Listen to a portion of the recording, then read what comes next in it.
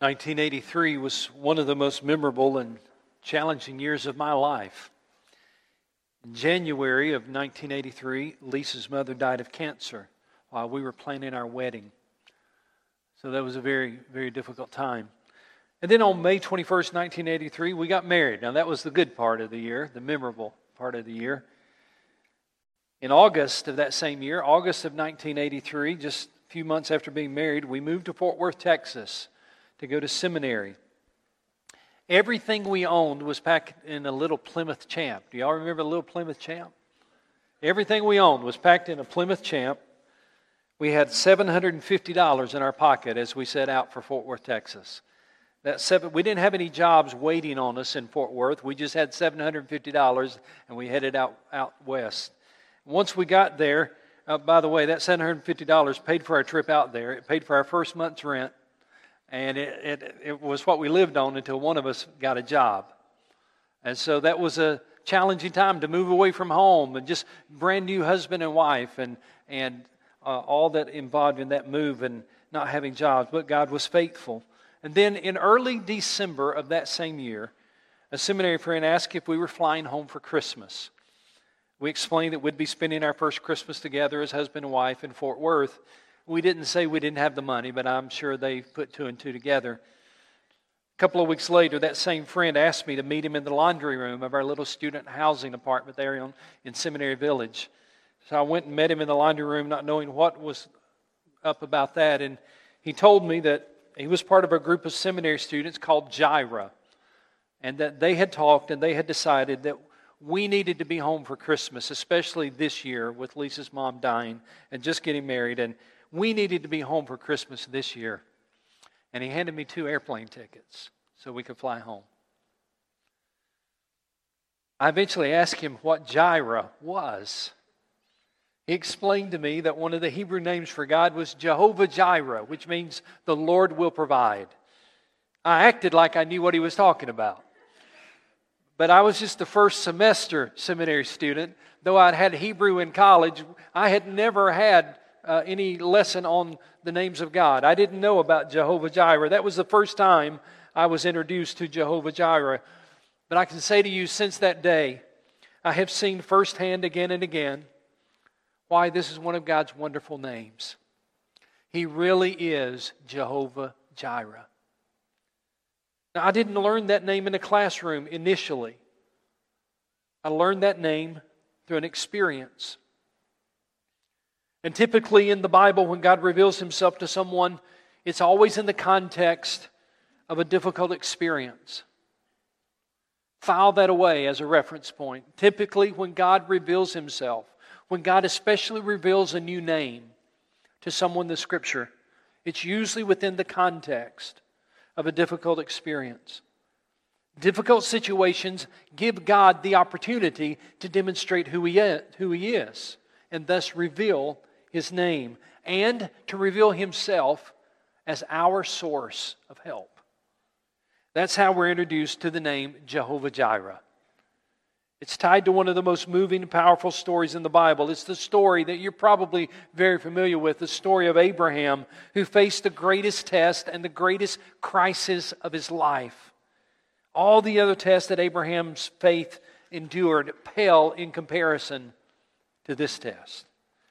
And through that experience, Abraham learned a new name for God. So I'm going to ask you to open God's Word with me to that text. It's in Genesis chapter 22. Genesis chapter 22. While you're turning there, let me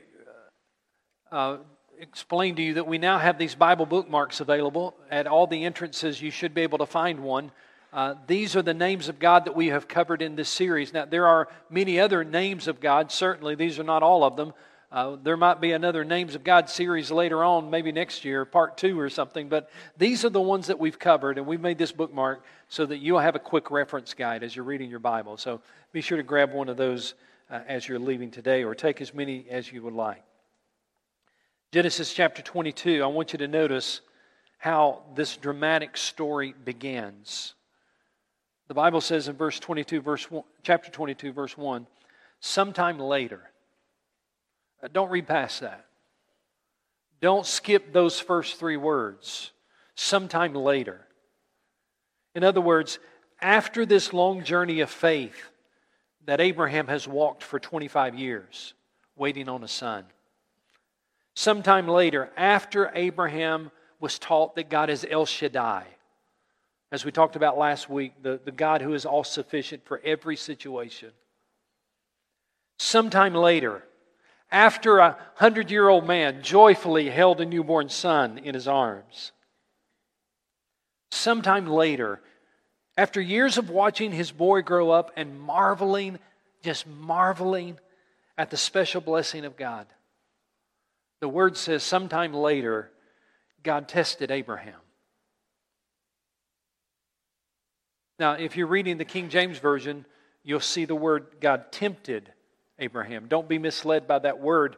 The word there does not mean temptation, as we would understand it. The Hebrew word can be translated tempted or tested. Most often is translated as tested, but James tells us in James 1:13 that God does not tempt anyone to sin. James 1:13, a holy God could never tempt anyone to sin. Satan is the one who tempts us and draws us into sin. But God will sometimes test us. He will sometimes test our faith to confirm and to grow our faith. And in fact, the New Living Translation translates that verse this way. Later on, God tested Abraham's faith and obedience. Sometimes God will do that for you. God will test your faith and your obedience. So God tested Abraham in the most devastating way. He asked Abraham to give him the one thing that he loved most, his son. I want you to read this scripture with me, beginning in verse 2. Well, let's start with verse 1 again. Sometime later, God tested Abraham. He said to him, Abraham, here I am, he replied. And then God said, take your son, your only son. I want you to notice this phrase. You'll see it about 3 times in this chapter. Take your son, your only son, Isaac, whom you love, and go to the region of Moriah. Sacrifice him there as a burnt offering on one of the mountains that I will tell you about. Now you need to remember, especially if you were here last week, you probably remember, that Isaac was the promised, long-awaited gift from God. And now, God was asking for him back. It's hard to imagine the trauma of hearing that kind of a command. It's hard to imagine the confusion of hearing God say, I want him back. It's hard to process what must have gone through his mind. Now keep in mind that Abraham not only loved Isaac, but he also needed him. Because God had explained to him that it's through your son Isaac, through the promised son, through him I will birth the nations. It was through him I will bless the nations. So God needed Isaac. Abraham needed Isaac. And so Abraham's left in this situation where it doesn't appear like God's making any sense. I don't know if you've ever been there. Sometimes we get in situations and it appears like God's not making a whole lot of sense. His request for Abraham, watch this, his request for Abraham appears to contradict his promise. I don't know if you are an NFL fan, but if Abraham had been an NFL coach, he would have wanted to throw a red flag on God. Let me explain it to you in case you don't watch football. NFL coaches have a red flag that they carry on their person somewhere in their sock or in their pocket. And when a referee, in their estimation, misses a call, they can throw the red flag to say, I disagree with that call and I want you to review the play. Sometimes, perhaps, there are situations we find ourselves in where it would be nice if we could throw a red flag on God and say, God, I really think you missed that one. God, I really don't understand why you made that call. I really think that's the wrong call you just made. I don't understand why you took him. I don't understand why you didn't heal her. I don't understand why we can't have a child. I don't understand why I lost my job. And we would probably like to throw that red flag and say, this doesn't make sense. Abraham knew what that felt like. This was the greatest crisis and the greatest test of his faith. he had ever experienced. Now remember, he had faced some crisis before. He had faced some great tests of his faith, but this was the greatest crisis and the biggest test of his long life. Isaac had been Abraham's blessing, but God wanted to know which one meant more to him, God or Isaac. Let me pause here for just a moment to clarify why this test was occurring, because it's an unusual test, is it not? I mean, you don't read anywhere else in the Scripture where God says, sacrifice somebody. You don't find that anywhere else in Scripture. So why, in this situation, do we find this test? I want to give you two answers to that question. Here's the first one. Human sacrifice was practiced in Old Testament times by the pagan people. There's 3 or 4 places you can read in the Bible where, for example, a king was losing a battle, a pagan king. He was losing the battle, and he summoned his firstborn son, and he sacrificed his firstborn son to the little g god that he was worshiping in hopes that that would win favor, that he could win the battle. There are 3 or 4 places throughout the Old Testament where that is just mentioned, and it's just a twisted thing. We understand that. And in fact, God hates that very thing. How do we know this? Because in Deuteronomy 12:31, just listen as I read the text to you. Deuteronomy 12:31, God is speaking, and it says, you must not worship the Lord your God in their way, in the way of the pagans. Because in worshiping their little g gods, they do all kinds of detestable things that the Lord hates. And then he goes on to say, they even burned their sons and daughters in the fire as sacrifices to their gods. So this was a practice. Moloch, for example, was a little g god that they would burn their infants in the arms of this fire god as a sacrifice to that god. This was something that the pagans did. And so my point is simply this. When God said, sacrifice your son, your only son, on a burnt offering as a sacrifice, that was not a new concept to him. That was something he probably was familiar with. Especially because he lived in Mesopotamia, a place that was very pagan. So this was a concept that was familiar to Abraham. But again, why would God ask this if he hates this? That brings us to the second one. God wanted to see if Abraham was willing to let go of the thing he valued most in life. God wanted to see which one he valued most. Everybody look up here for a moment. I'll show you something. If God is going to use you greatly, your hands have to be empty. You can't hold on to anything that's more important than God. Your hands have to be empty. Now, in the New Testament language, we would describe it this way. God wanted to see if Abraham was willing to die to self. That's what we talk about in the New Testament. God was wanting to see if Abraham was willing to die to self. You see, the decision Abraham had to make was the decision between his desires and God's desires. It really was a die-to-self decision. Do I give in to my desires and keep Isaac? Or do I give in to God's desires and sacrifice him? It was a lordship decision. Am I willing to die to self? Now, let me make it very clear and very plain. God will never ask you to sacrifice one of your children. But He may ask you to give up something that is very dear to you in order to follow Him. In fact, Jesus talked about this, did He not? When Jesus said, if any man would come after me, he must take up his cross, deny himself, and follow me. God was asking Abraham to do that. God was asking Abraham in the Old Testament days to die to his own desires and to completely surrender to the call of God on his life. And it was a big decision. And look what Abraham did.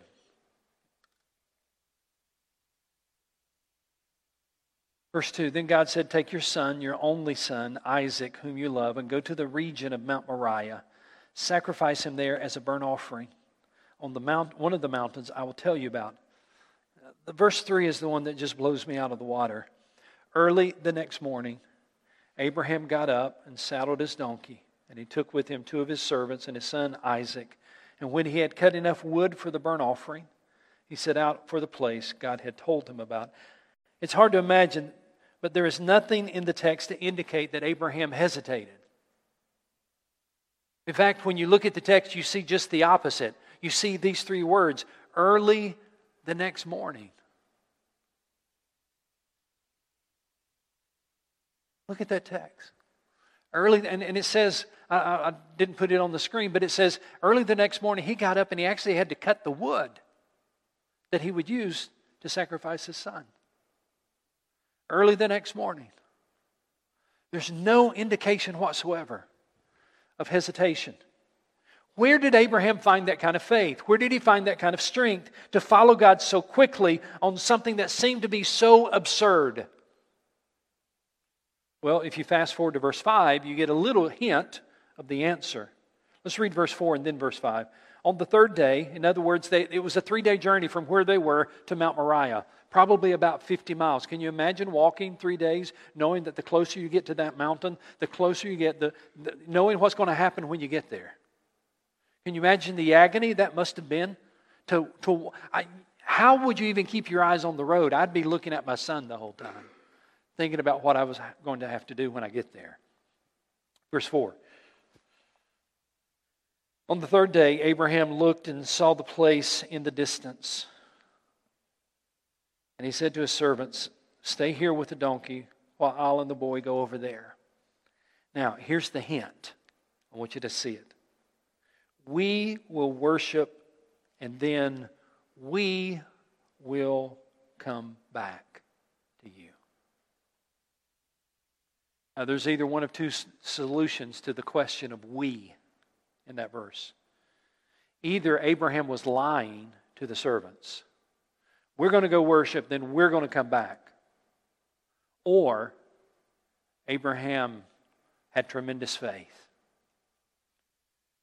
I would say to you that the word we there indicates that Abraham did indeed have tremendous faith. And the reason I know that is because thankfully in the New Testament we have commentary on this text.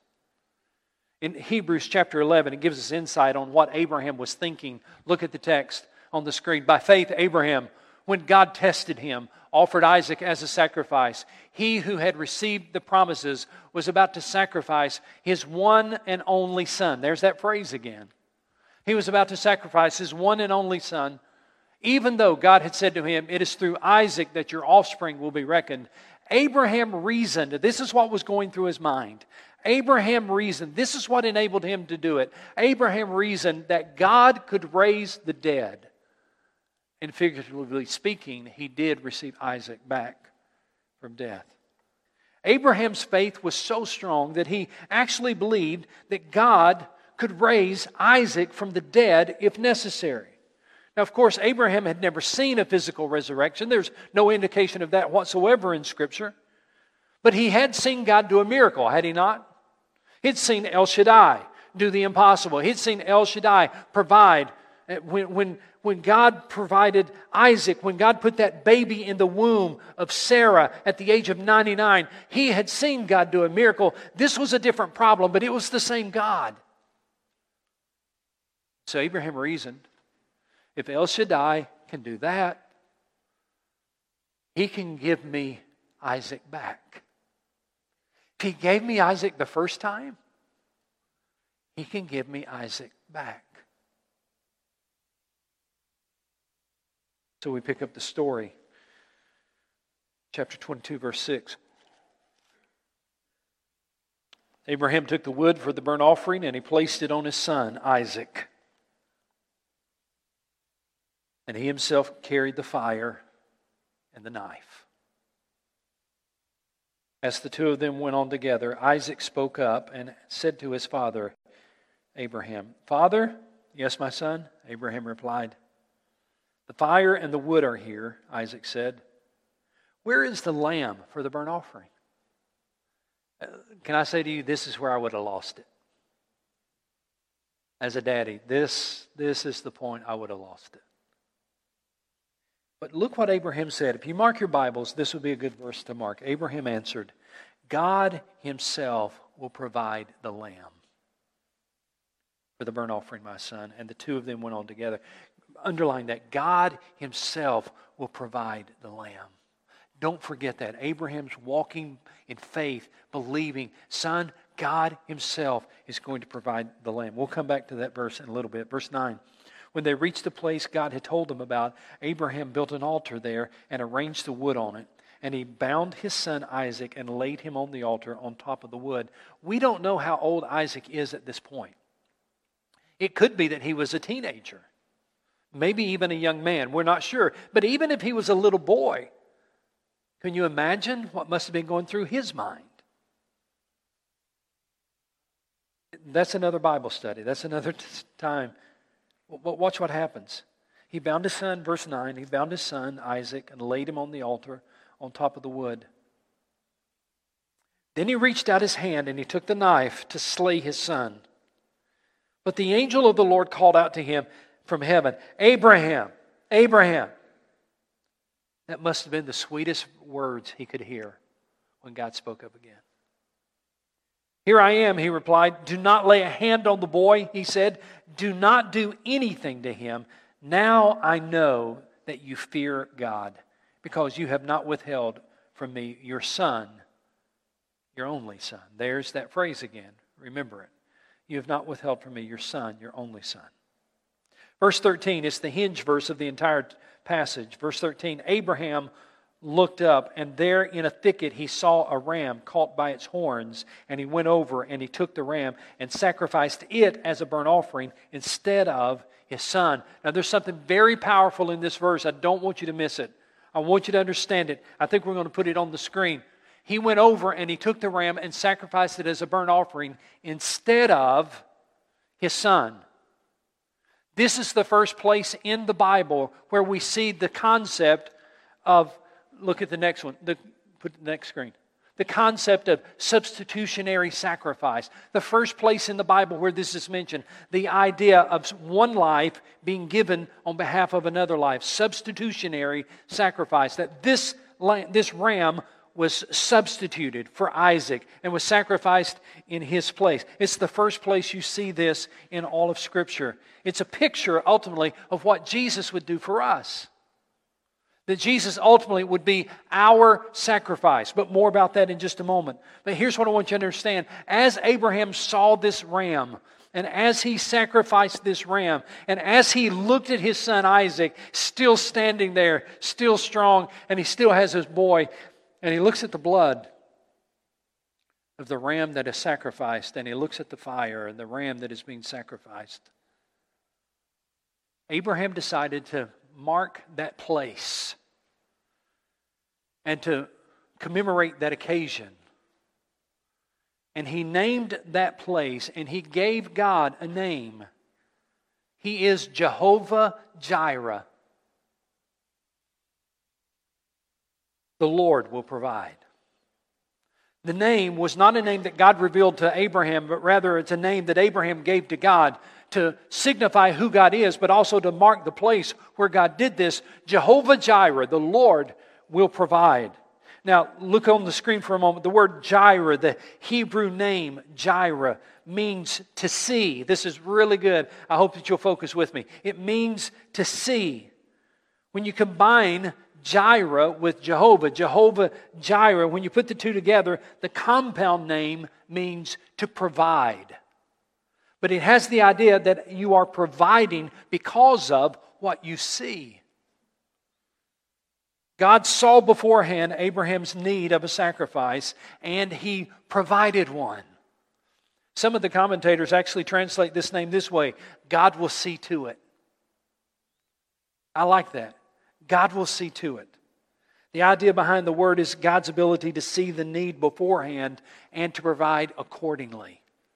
It's this idea that you're walking in faith and believing that your God sees the need beforehand, and God will see to it that that need is met. Can I get an amen somewhere? That God sees what you're going through beforehand, and He will see to it that your need is met. That God sees beforehand what you've endured, and He will see to it that your need is met. That is Jehovah Jireh. That's what the name means. And that's why Jesus said what He did in Matthew chapter 6. Remember when Jesus said, so don't worry about what you saying, what shall we eat, or what shall we drink, or what shall we wear? For pagans run after these things. And then Jesus said, your heavenly Father knows that you need them. You know why? Because He's Jehovah Jireh. He's able to see what you need. And because He can see what you need before you even need it, He can provide what you need when you need it. Abraham discovered something about Jehovah that day that changed his life forever. He is not just Elohim. He is not just Adonai. He is not just Jehovah. Abraham discovered about God that day through a crisis time in his life. He is also Jehovah Jireh. The Lord will provide. Now, with that as our background, I want to make two applications for your life and mine. What does all this have to do with us? I want you to see, first of all, the value of immediate obedience. I'm not sure who said this originally, but it really is true. Somebody said, delayed obedience is disobedience. Delayed obedience. Well, I'm not going to do it now, but I intend to do it. Well, I'm just going to wait and see how things work out. Well, I need to give it a little more time. I need to pray about it a little bit longer. Delayed obedience is disobedience. Then they also followed it up with this. Partial obedience is complete disobedience. Partial obedience is still complete disobedience. Now, I know that I'm speaking to some people today here or maybe perhaps online, and maybe you've got your own Isaac. That thing that you want so much that you're actually willing to say no to God. That thing you're holding to so tightly that you're willing to say no to God. The question today for you is, are you willing to die to self and trust God? Are you willing to die to self and trust God completely with your Isaac? You see, some of you perhaps don't know Jehovah Jireh in a personal way because you've never been willing to trust Him and obey. Whatever you're holding on to, whatever it is that you got your fingers dug into, God wants to know, do you trust me enough to open your hand? Now, the great part of this story is what happened after Abraham opened his hand. The great part of this story is when Abraham received Isaac back, he received even more. So let's keep reading the story. Pick it up in verse 15. The angel of the Lord, in verse 14, he called the place the Lord will provide. And it says, and to this day it is said on the mountain the Lord will be provided. Then it says in verse 15, the angel of the Lord called to Abraham from heaven a second time and said, I swear by myself, declares the Lord, that because you have done this and have not withheld your son, your only son. There it is a third time. You have not withheld your son, your only son. I will surely bless you and make your descendants as numerous as the stars in the sky and as the sand on the seashore. And your descendants will take possession of the cities of their enemies, and through your offspring all nations on earth will be blessed. Watch this, underline it, because you have obeyed me. Because you have obeyed me. If you're taking notes, write this down. Abraham's greatest test became his greatest blessing. His greatest test became his greatest blessing. And God longs to be your Jehovah Jireh too. But you'll never learn that the Lord is our provider without obedience beforehand. Which brings me to the second lesson, or the second thing we can learn from this. God honors our obedience with His provision. If you go back to verse 14, I know we've read it a time or two, but we go back to verse 14. Abraham learned a new aspect of God that day, about God's nature and about God's character. And he didn't learn it in a classroom. He learned it in a crisis. Let's read it again, verse 14. So Abraham called that place, the Lord will provide. And to this day it is said, on the mountain of the Lord it will be provided.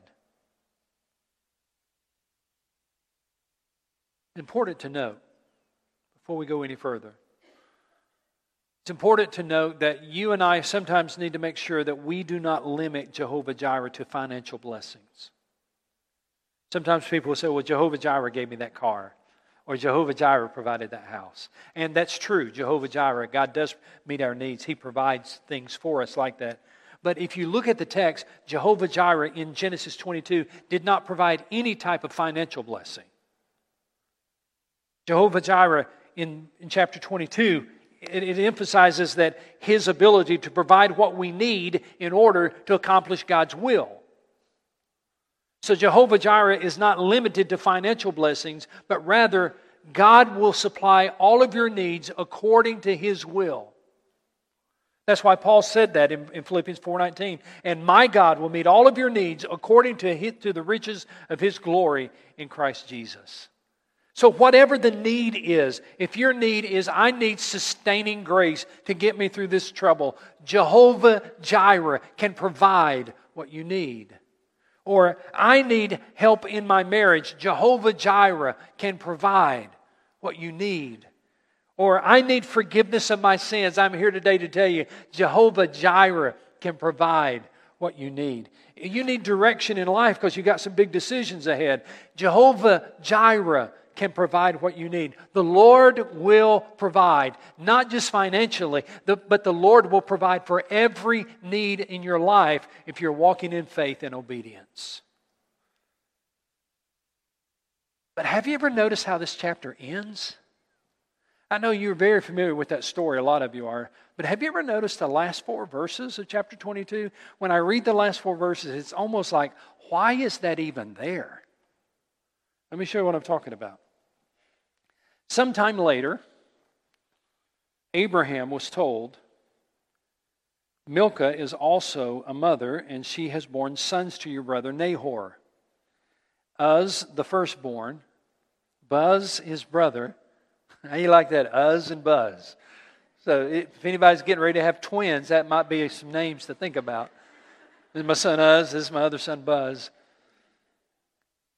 Kemuel, the father of Aram, Kesed, Hazah, Pildash, Jidlap, and Bethuel. And we're like, this has been such a dramatic, moving, powerful story. Why is it ending with these verses? Well, look at verse 23. Bethuel became the father of Rebekah. Bethuel became the father of Rebekah. Moses, who is the author of the book of Genesis, is giving us a hint that Jehovah Jireh is at work again.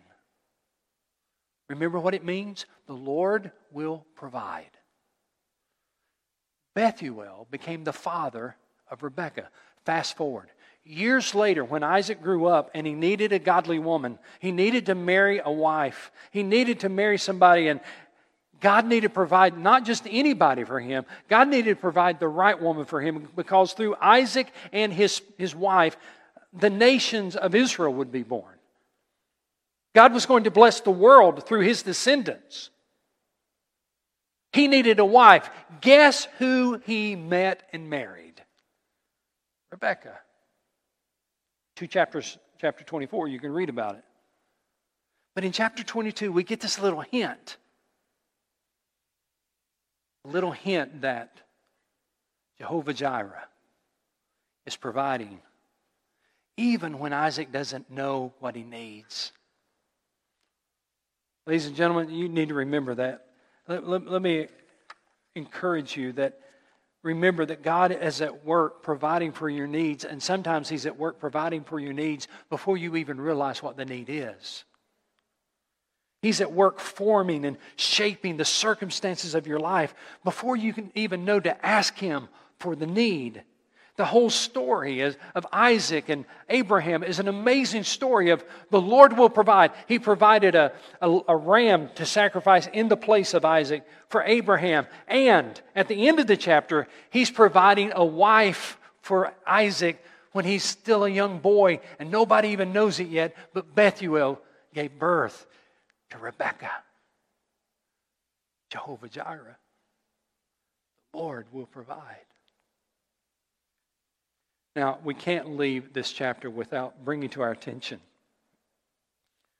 that this whole story really is an illustration of what God has done for us through Jesus. I've told you 2 or 3 times now, to look at that phrase, your son, your only son. Let's read it again. Look on the screen. Take your son, your only son, Isaac, whom you love. Sacrifice. I mean, we've seen it at least 3 times, as well as in the book of Hebrews. That phrase, your son, your only son. That may sound familiar to you because when you go to the New Testament and you read John 3:16, you read these words, for God so loved the world that He gave His one and only Son, that whosoever believes in Him shall not perish but have eternal life. And in fact, the Bible says that before the foundation of the world, God, Jehovah Jireh, was planning this event. Before the foundation of the world, before we ever knew that we needed it, Jehovah Jireh was at work providing what we needed. You see, let's go back, at least in your mind, if your Bible is still open, go back to verse 14, because there's something there that I found this week that I've never noticed before, and I want to make sure you know it. Chapter 22 of Genesis, verse 14. So Abraham called that place the Lord. What's that next word? The Lord will provide. I think if I'd been writing that, I would have written it this way. Abraham called that place the Lord has provided. That would be very good. Good description. The Lord has provided. He provided the ram in place of my son Isaac. The Lord has provided. But that is not what He named the place. He named the place the Lord will provide. In fact, it goes on to say this.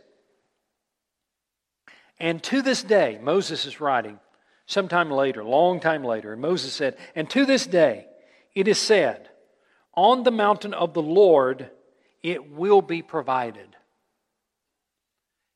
If you write in your Bible, you might want to just put in a column there, the cross. On the mountain of the Lord it will be provided. Get ready to get happy here. On the mountain of the Lord it will be provided.